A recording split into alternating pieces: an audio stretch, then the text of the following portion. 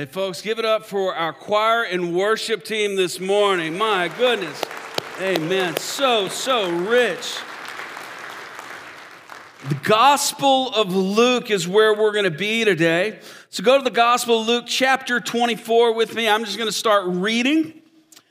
The Bible tells us, but on the first day of the week at early dawn, they went to the tomb, taking the spices they had prepared, and they found the stone rolled away from the tomb. But when they went in, they did not find the body of the Lord Jesus. While they were perplexed about this, behold, two men stood by them in dazzling apparel.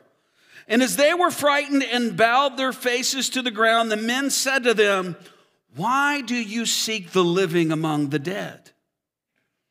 He is not here, but is risen. Remember how he told you while he was still in Galilee, that the Son of Man must be delivered into the hands of sinful men and be crucified and on the third day rise." And they remembered his words. And returning from the tomb, they told all these things to the 11 and to all the rest. Now it was Mary Magdalene and Joanna and Mary, the mother of James, and the other women with them who told these things to the apostles. But these words seemed to them an idle tale, and they did not believe in them. But when Peter rose and ran to the tomb, stooping and looking in, he saw the linen cloths by themselves, and he went home marveling at what had happened. Jesus was crucified, as you know, on a Friday afternoon. Friday was considered the day of preparation according to Jewish law before the Sabbath. So all the work had to essentially be done by the time the sun went down when the Sabbath began. Saturday, of course, is the Sabbath day.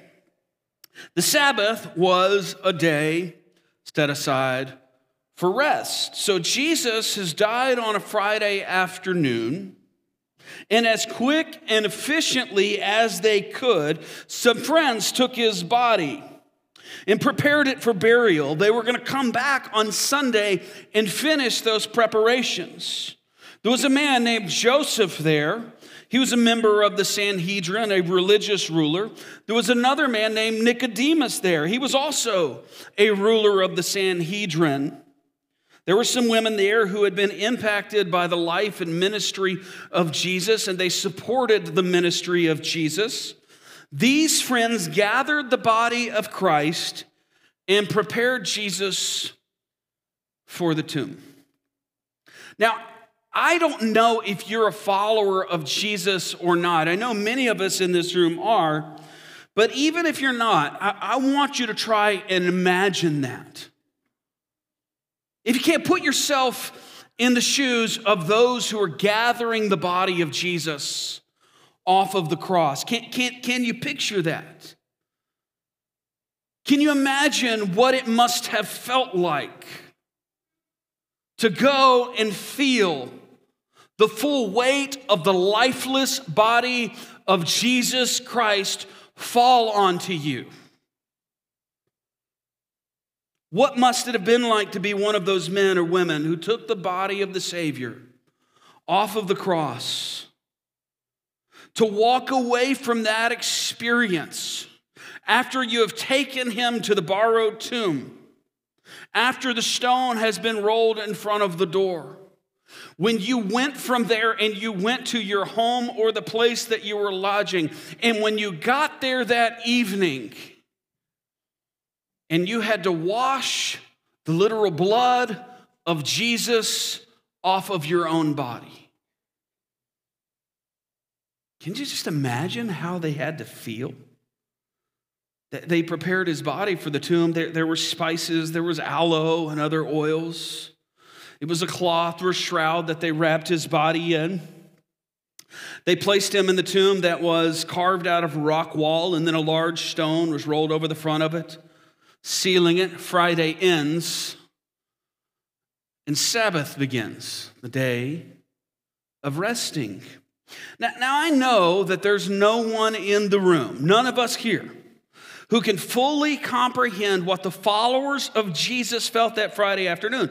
I mean, the reality is we weren't there. We don't know exactly how that felt. We didn't see Jesus physically die. We've seen movies, we've seen artwork, but we also didn't see him physically live. But every single one of us in this room, from the youngest of us to the oldest of us, can relate to something that they felt. Pain. Every one of you in this room have experienced unimaginable pain and heartache.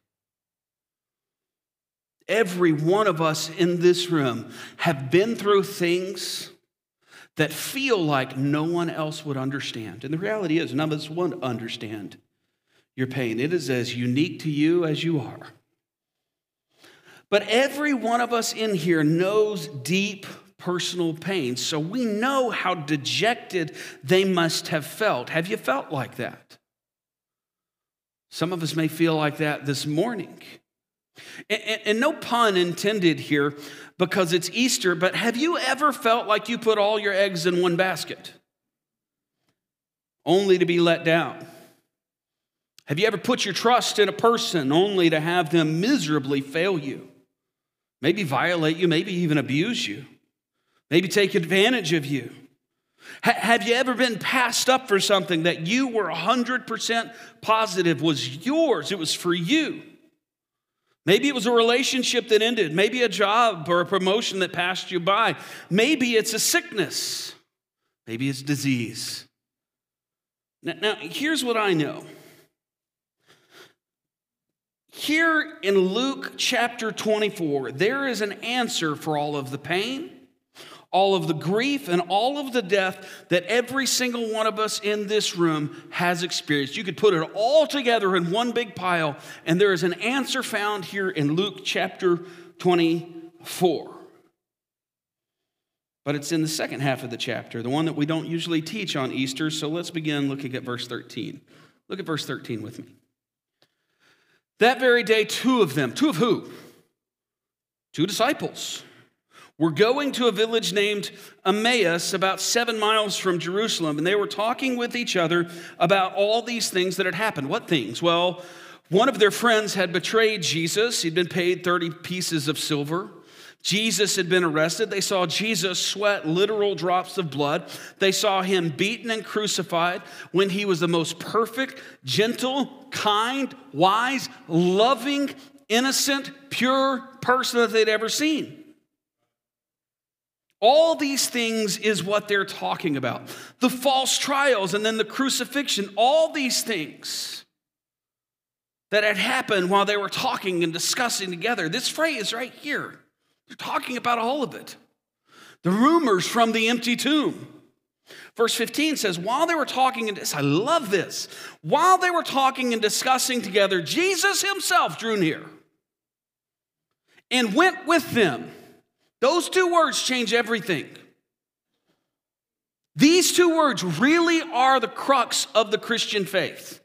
Jesus himself is appearing after Jesus himself had been dead and put in a tomb.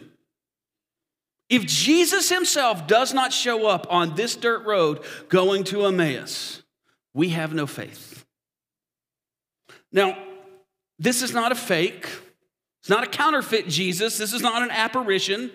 The Bible says it's Jesus himself. Very clear. There's so much weight to that because Jesus himself, as we just mentioned, had died a couple days before.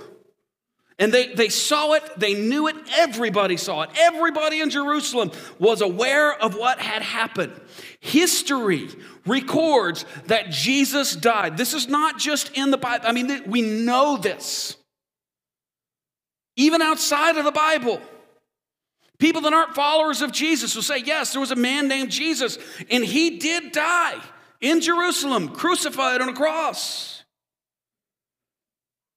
It's a big deal that Jesus himself is walking down this road. And I think sometimes that gets lost on us as a church crowd. Sometimes we skip over this, and we're not enamored with it the way that we should be. Because we've heard it so much. This is just normal to us. But I mean, the reality is, just for me, in my life, my 43 years, all of the dead people that I've known are still dead. I mean, it's just, Look, it's just been my experience.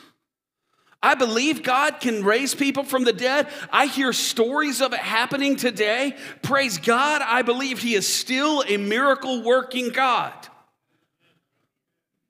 But I'm just saying, I don't know any of them. I've been to a lot of funerals. I've preached a lot of funerals. I've been in a lot of hospital rooms. So have some of you. Now, I would say 100% of the people that I know who have died are dead. But Jesus himself was walking down the road. After he'd been dead, that's a big deal. When people die, they stay dead, but death didn't seem to agree very much with Jesus, so he decided he would not stay dead. Verse 16, but their eyes were kept from recognizing him, and he said to them, this is so humorous, what is this conversation that you're holding with each other as you walk? Now just imagine you're walking down the road, you are dejected and down, probably crying, probably looking at the ground. You know how your throat feels when you've cried so much and you're probably hoarse and the muscles and they're all tensed up because you just can't cry anymore. And here comes this guy walking up, just catching up like to these guys walking down the road that probably want to be alone. Hey guys, what are y'all talking about? And they stood still, looking sad. I just want to stop right here and rest on this verse for a minute. I believe this is it. This is the point. This is the crescendo for these two people that, as far as we know, were followers of Jesus. That they were disciples, but these aren't like one of the big 12, okay? They're not frontline disciples. How do we know that? Because we don't even know one of these guys' name. Right? We know one guy here is named Cleopas, and there's another man, another woman, maybe Cleopas' wife. We have no idea. Never hear from these people again. So in other words, they're a part of the deal, but they're sort of over here on the edge of the deal. They're followers of Jesus, but they aren't important enough as far as everybody else is concerned for anybody to learn their names. You're sort of on the outside, but they're followers of Jesus. And I love this, and here's why. Because these two people remind me an awful lot of us. Most of us are never going to have our name in lights and be famous for being followers of Jesus. I mean, it's just not in the cards for most of us. Maybe one of you, maybe one of the kids in here, one of the teenagers in here, God's going to use in a miraculous way, and we're going to hear about him all over the world. I pray for that. That'd be wonderful. But for most of us, it's going to be, we're going to be less known and try to be faithful. That's sort of these guys. They're not varsity disciples. They're JV at best, right? They don't have their names on the back of their robes as they're walking down the road. Nobody knows them. And maybe even for some of us as followers of Jesus, we've never quite felt like we fit all the way in. Maybe it's church culture we've never felt like we fit all the way in with. Maybe just culture in general. Maybe there's things that we just don't understand. Maybe we don't like the right kind of music. Maybe we don't read the right kind of books. Maybe we don't know the right kind of words and language that a lot of people do. And we feel sort of on the outside looking in. Maybe like Cleopas and his friend. We've already read that Jesus was resurrected that day. The most important thing that will ever happen in history has already happened. Jesus himself, who was actually killed, came back to life. And Scripture tells us that he first appeared to a woman named Mary Magdalene outside the tomb. And I love this as well. And we talked about this in Sunday school in our class a few moments ago because it shows how much Jesus valued women in a culture that didn't always value women. Right? Mary becomes really the first missionary. She goes to share the message of Jesus with others. Mary goes and tells the disciples that Jesus is alive. Some of them believe, some of them do not. These two do not. And these two walking down the road away from Jerusalem would fall into that latter category. They did not believe that that Jesus was alive. They couldn't risk believing that. They're walking away from everything at this point. Now you think about what they're leaving behind. They're leaving behind the community that they've known. They're walking away from the only other people on the planet that understood what they were going through. Nobody else outside of the followers of Jesus would be in mourning in the same way. They're walking away from their friends. They're walking away from the center of the only religion that they've ever known right there in Jerusalem, which is where many turn in times of distress and a need for comfort. Walking away, crushed, disappointed, bewildered, and numb, the same way many of us in this room have when religion let us down. So we walked away. Cleopas and this unnamed person are walking away not only from religion, not only from their community, but they're walking away from resurrection itself. You don't have to believe me. God's word here says, but then Jesus himself draws near. This moment, Jesus draws near. Jesus, who had physically been nailed to a cross just 2 days prior, he had literally died. He is now literally walking down the road after two people who were walking away. I just want us to get this, what's going on here. That Jesus is walking down the road after people who are walking away from religion and resurrection and community. He is going after them. Gang, right here at the beginning, if you are a part of the church, if you are a follower of Jesus, then right here at the beginning, this should tell us something about the heart of our God. Anybody sitting in their living room watching online right now, I just don't want you to miss this. Jesus doesn't want us to miss out on the one thing that can completely change your life. Resurrection. If you're in this room right now, the one thing that can completely transform your life is resurrection. Jesus understood something that nobody else did. Fully here, Jesus knew something before anybody else knew it. Jesus understood something that nobody else got. The one truth that can transform every pain, every hurt, every loss, every death that we have ever experienced, that we will ever experience in our life, my life, the life of Cleopas, the life of his friend. It's resurrection. If it's real, if resurrection is real, everything can change.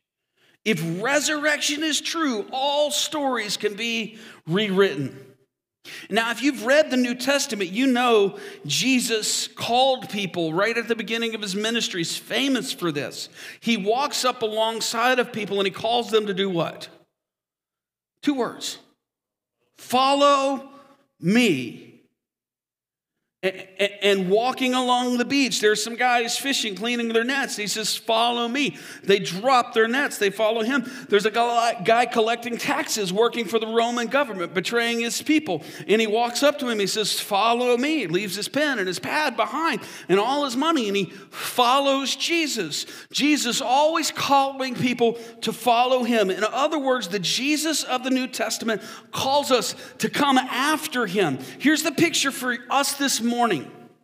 The same God that walked along the shores of Galilee walks along the shores of our life and calls us into the same relationship. Follow me. He's always saying, come after me. Learn my ways. Learn from me. Take this yoke of my teaching. It's light. It's easy. I'll carry it for you. But some of us in the room need to hear this morning, and we need to feel this in the depths of our soul this morning.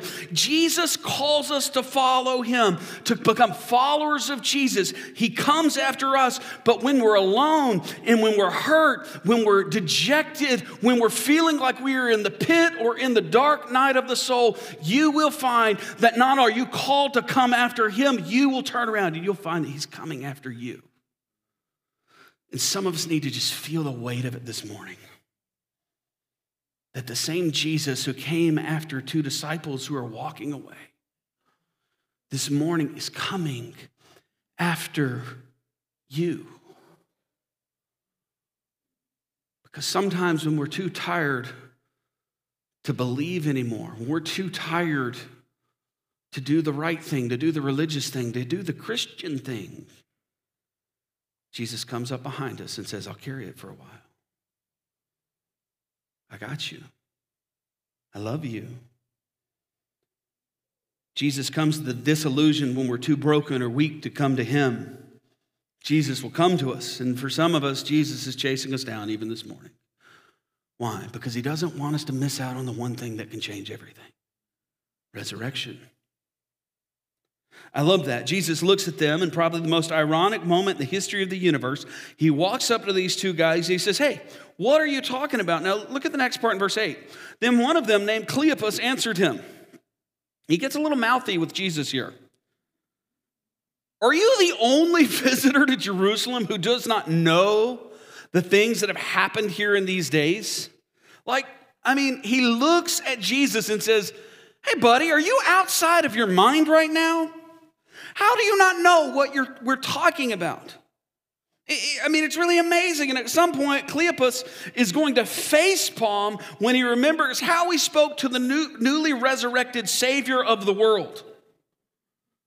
But at this point, he's incredulous. Man, where have you been? How do you not know what's been going on? This was the biggest deal. Everyone knows. Everyone was affected. And here's Jesus' response in verse 19. And he said to them, what things? He says, what things? He's totally messing with them at this point.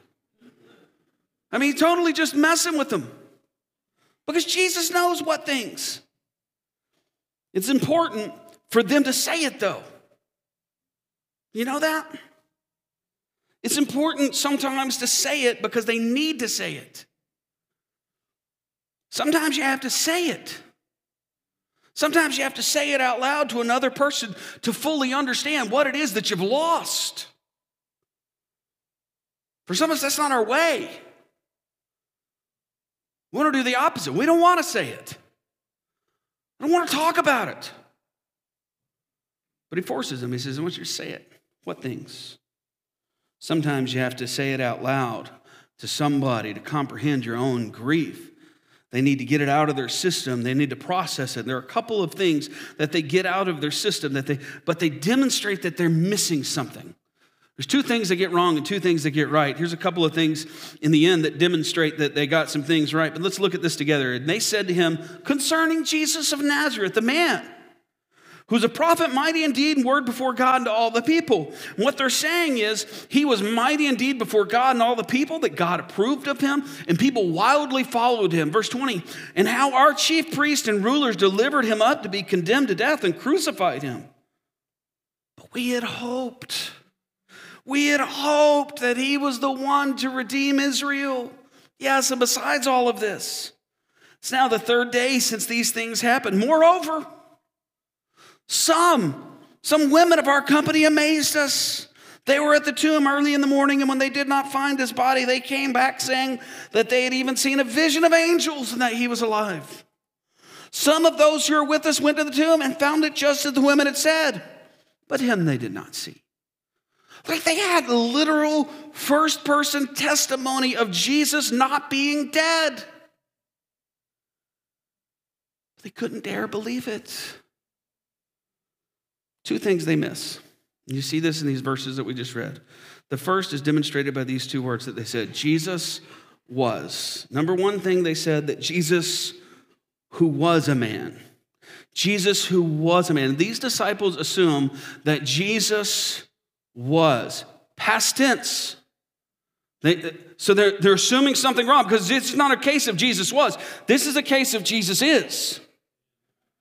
Right? Jesus himself is walking down the road, but they're still stuck in Jesus was. And it's a big mistake to assume Jesus was when you're walking down the road with a Jesus who is. It's a big mistake in your life and in my life as well. In my life today, sometimes I assume that Jesus was a part of my story. But Jesus is not currently a part of my story.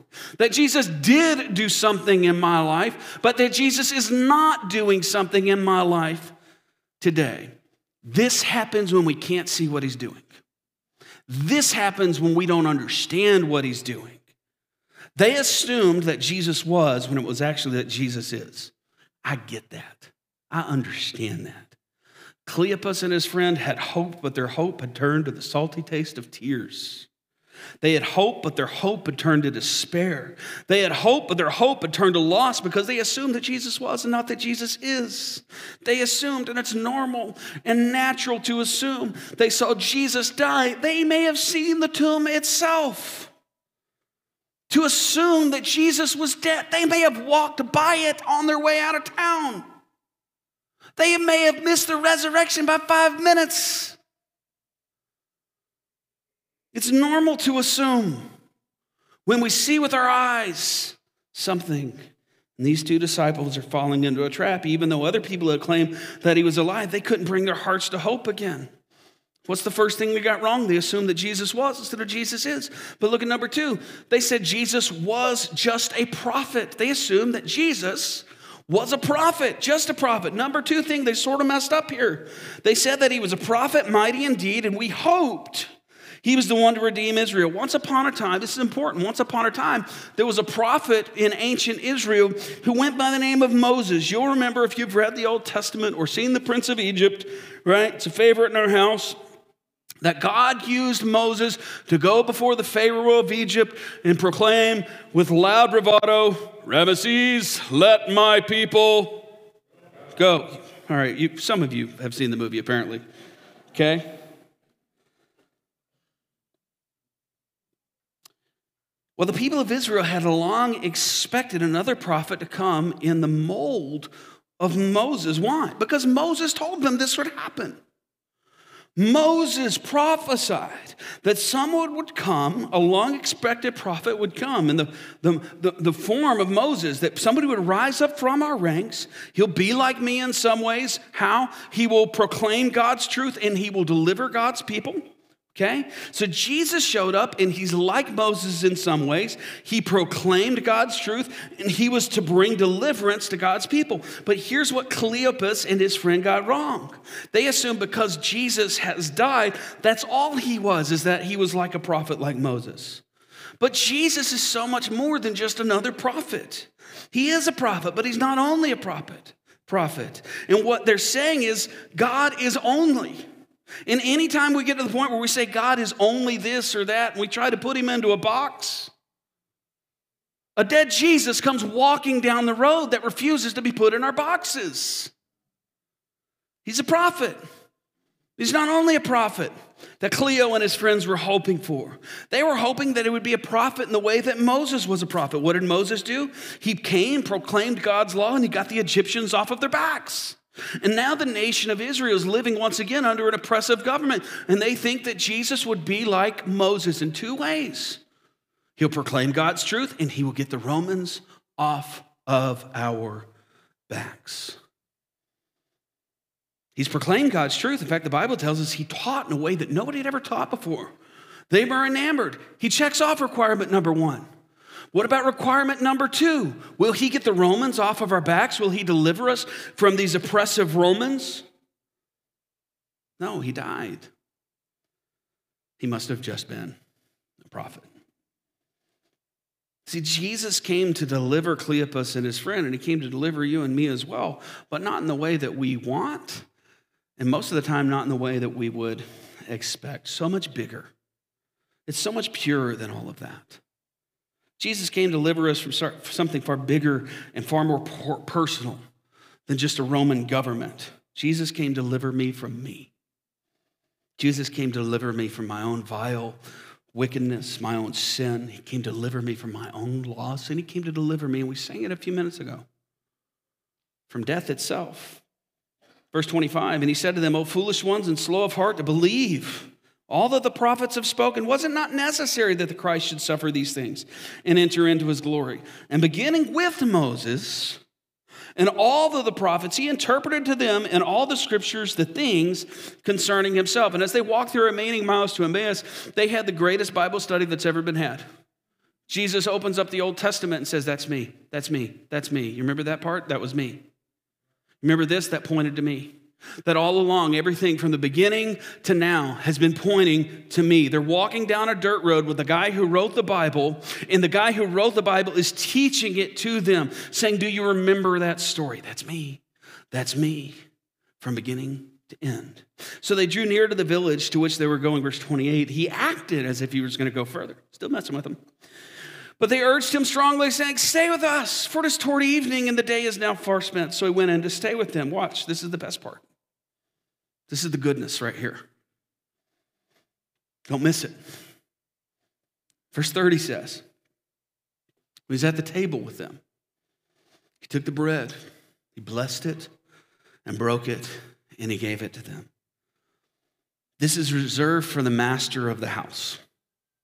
And so for Jesus, a guest, to do this in someone else's house, and you get that. You come to my house, it's not your job to serve me food, it's my job to serve you food. You come to my house and you say, hey, pastor, I'm going to take over the grill for you. I will be offended. As host, this is my job to take care of your needs in my home. But Jesus sits down at the table and he takes on the role of the master of the house. Jesus, having taught them the whole Bible, does what Jesus does all throughout the Gospels. Watch me. He took the bread and he broke it. Can you imagine this? Like, they've been blinded this whole time, but Jesus takes a loaf of bread, holds it up. And can you imagine when he does, the sleeves of his robe would fall down. And at this moment that he breaks the bread and blesses it before the Father, their eyes are open and they see the nail-pierced hands. God's word tells us he blessed it and he broke it. And when he did that, their eyes were opened and they recognized him. And they saw as they looked at the man who was the bread, who was broken for them. Just like he had told them just a few days before when they're having the Last Supper in the upper room. And he breaks the bread and he says, guys, this is my body broken for you. And now they're seeing it again. Oh, we understand now. And we see that his body was broken for us.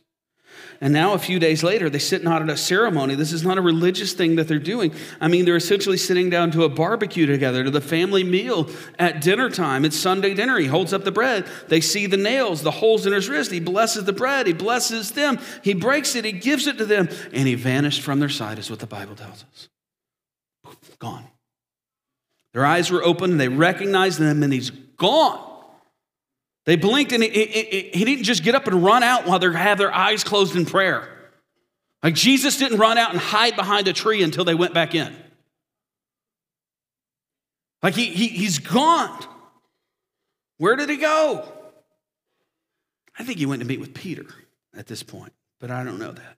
Verse 32, they said to each other, did our hearts not burn within us while he talked to us on the road, while he opened to us the scriptures? They said to each other, our hearts burned within us when he talked to us on the road. When he opened up the scriptures, when he taught us, it's the scriptures, the teaching of the scriptures that creates this holy heartburn inside of them. There's something about seeing Jesus in the scriptures for those of you who are followers of Jesus that will do something miraculous in the life of a believer. When you begin to connect the dots in the Old Testament with the person of Christ, it will grow and increase your faith in miraculous ways. Verse 33 says, and they rose that same hour and returned to Jerusalem.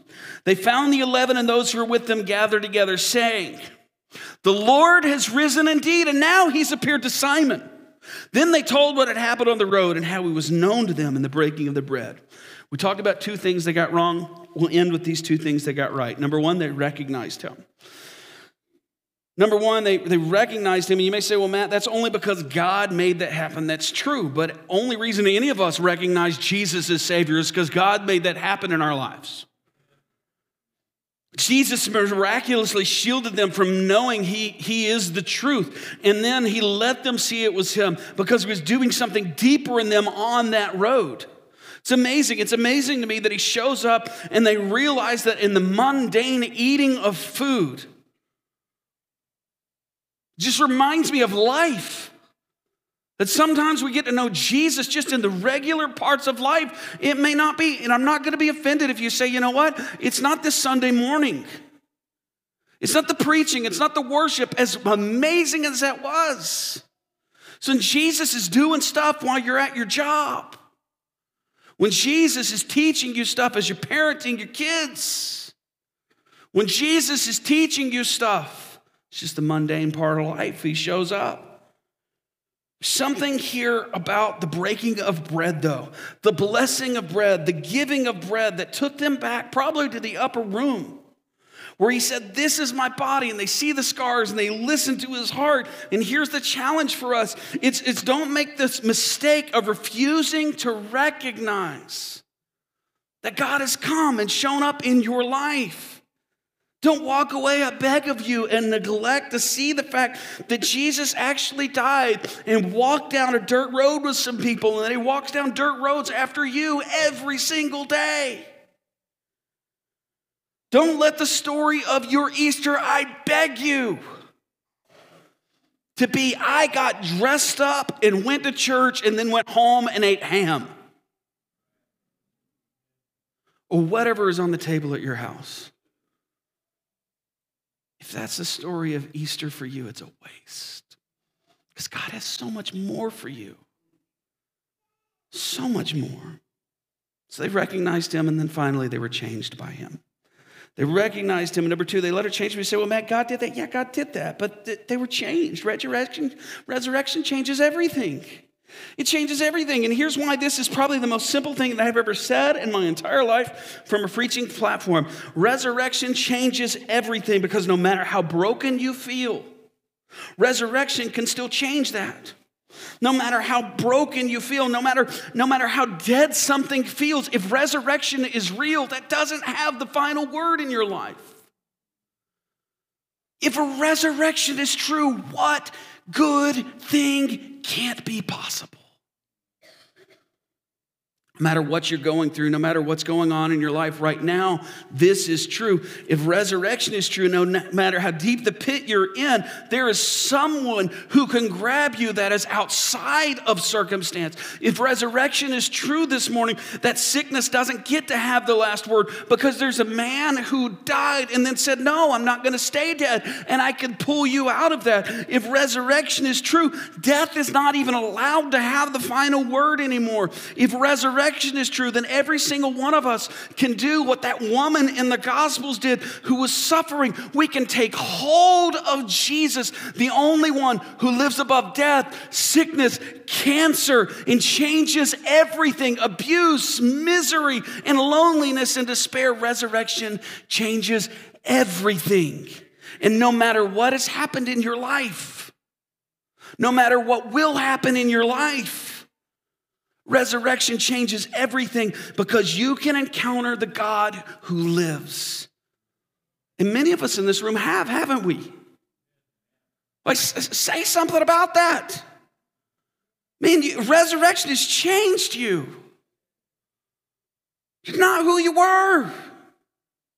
Not who you're going to be either. I don't want you to hear this morning, beloved, I don't want you to hear me after I just went on that little rant to go out of here and say, well, the pastor said because Jesus rose from the grave, everything is going to be healed here. The Bible doesn't promise that. Bible doesn't say that's going to happen in your life. So don't walk away and say the pastor said this and my story hasn't been that way. Not every story is going to have a happy ending here, but if resurrection is true, and it is, it will. But it won't unless you let resurrection change you. What I love most about Luke chapter 24 is this, and we'll end on this one thought. If I was Jesus, which is a terrifying thought for all of you, and it is for me too. If I was Jesus, just think about this. And if you died on a Friday, and it was the Sunday that it was appointed for you to not be dead anymore, and you came busting out of the tomb, trampling over death by death, When that stone rolled away, if I was Jesus and I came out of the tomb, you know what I would have done? Probably the same thing you would have done. I've probably thought about it a little more, only because I was preaching this morning, but here's what I would have done. Here's what we would have done, probably. I would probably not have appeared to Mary Magdalene first and then walk 7 miles to Emmaus with two guys that don't even get listed with the 12, right? I mean, JV at best. That's not where I go. If I just resurrected myself, here's what I would have done.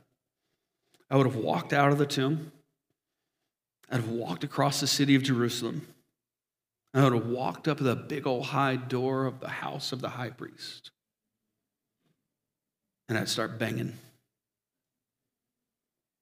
And there's some servant somewhere that's throwing on clothes and running to the door with an oil lamp. And he's going to open the door. And when he opened it, I would have put my finger in his face. And I would just said 3 words. I told you. Then I would have left there. I'd walk across town, up a hill, and I'd bang on the gates. When somebody came to the gates, when a Roman centurion came to the gates, when one of the soldiers came to the gates, I said, go get him. Go get your boss. Go get Pilate. Wake him up. And when they dragged him out of bed, he comes down to the gate. His face would have turned white. Remember, his wife said, don't mess with this man. And I put my finger in his face and I said, I told you. And then I would have walked off of that hill and I'd walk over to another hill and I'd bang on another door. I'd say, go wake up the king. Go wake up Herod. But when you go wake him up, tell him that the king's here. And Herod would have come down, throw his robe on, come stumbling to the door. And I would put my finger in his face. And I would have looked at him and I would have said, I told you. And then I would have walked up the highest point on the Temple Mount, and I would have used my God powers to proclaim to the whole world in a loud voice so that everybody heard at the same time. I am Jesus. I was dead. I'm not anymore. I'm alive. I am now in charge of everything. Here's the proof. I have risen. But that's not what Jesus did. Jesus appeared to Mary Magdalene, and then he walked down a dirt road after 2 people who are a lot like you and me, sometimes on the outside looking in.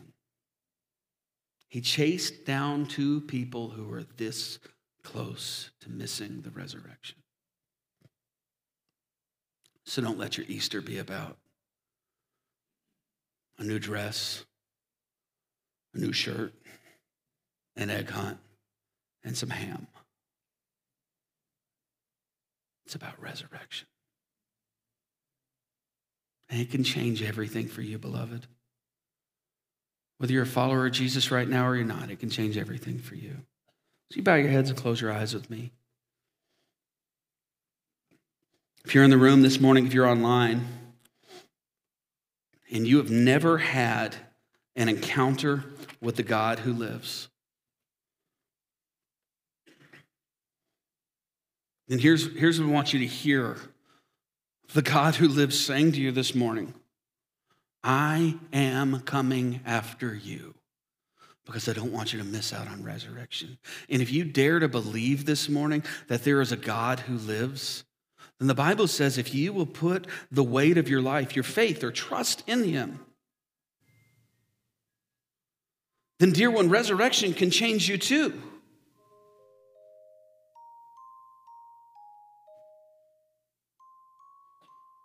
So I'm just going to invite you right now, where you sit, nothing fancy, nothing magical about saying a prayer. It's about the God who saves and you having the faith to trust that. You got to get honest with him first, dear one. Confess to him. Confess your sin to him. Right now, in your own words, just tell him you're a mess. Tell him you've tried to do it on your own and that has not worked.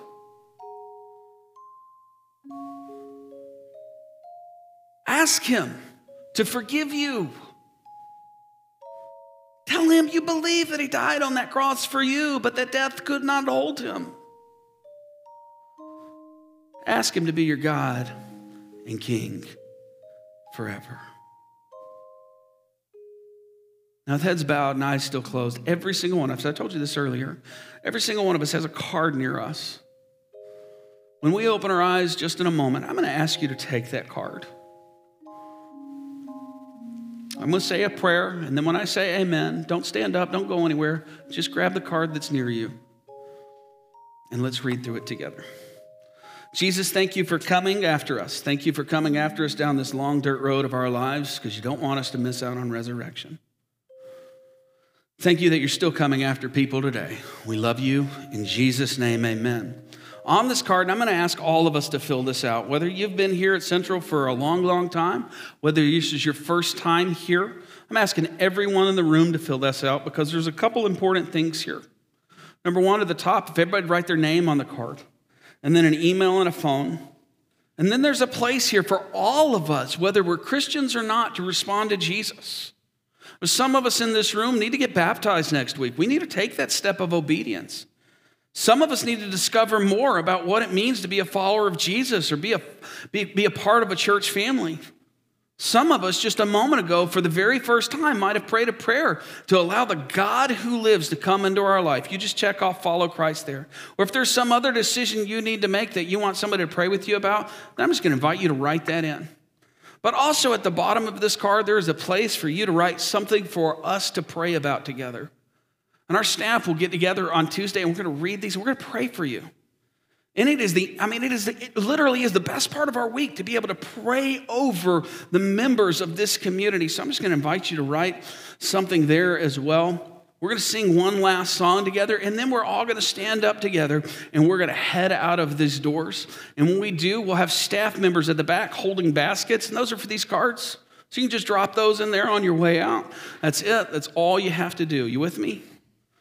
All right, so I'm going to give you one more minute just to fill these out, and then we're going to stand and sing together. Is that right, Vernon? Okay. And when we stand and sing, if you need to talk to somebody about something you're writing on this card, you just need to talk to somebody today. We got pastors that'll be down front that would love to pray with you or talk with you about that now and even after the service. So I'm going to pray one more time. When I say amen, we're all going to be on our feet. We're going to sing our way out of here today. Heavenly Father, thank you that today is Resurrection Day. And thank you that tomorrow is Resurrection Day. And thank you that the day after that is Resurrection Day because you died once to die no more. You died to bring all of those who will follow you into life. And we praise you for that in the strong name of Jesus. And everybody said together, amen. Will you stand with me as we sing our way out this morning?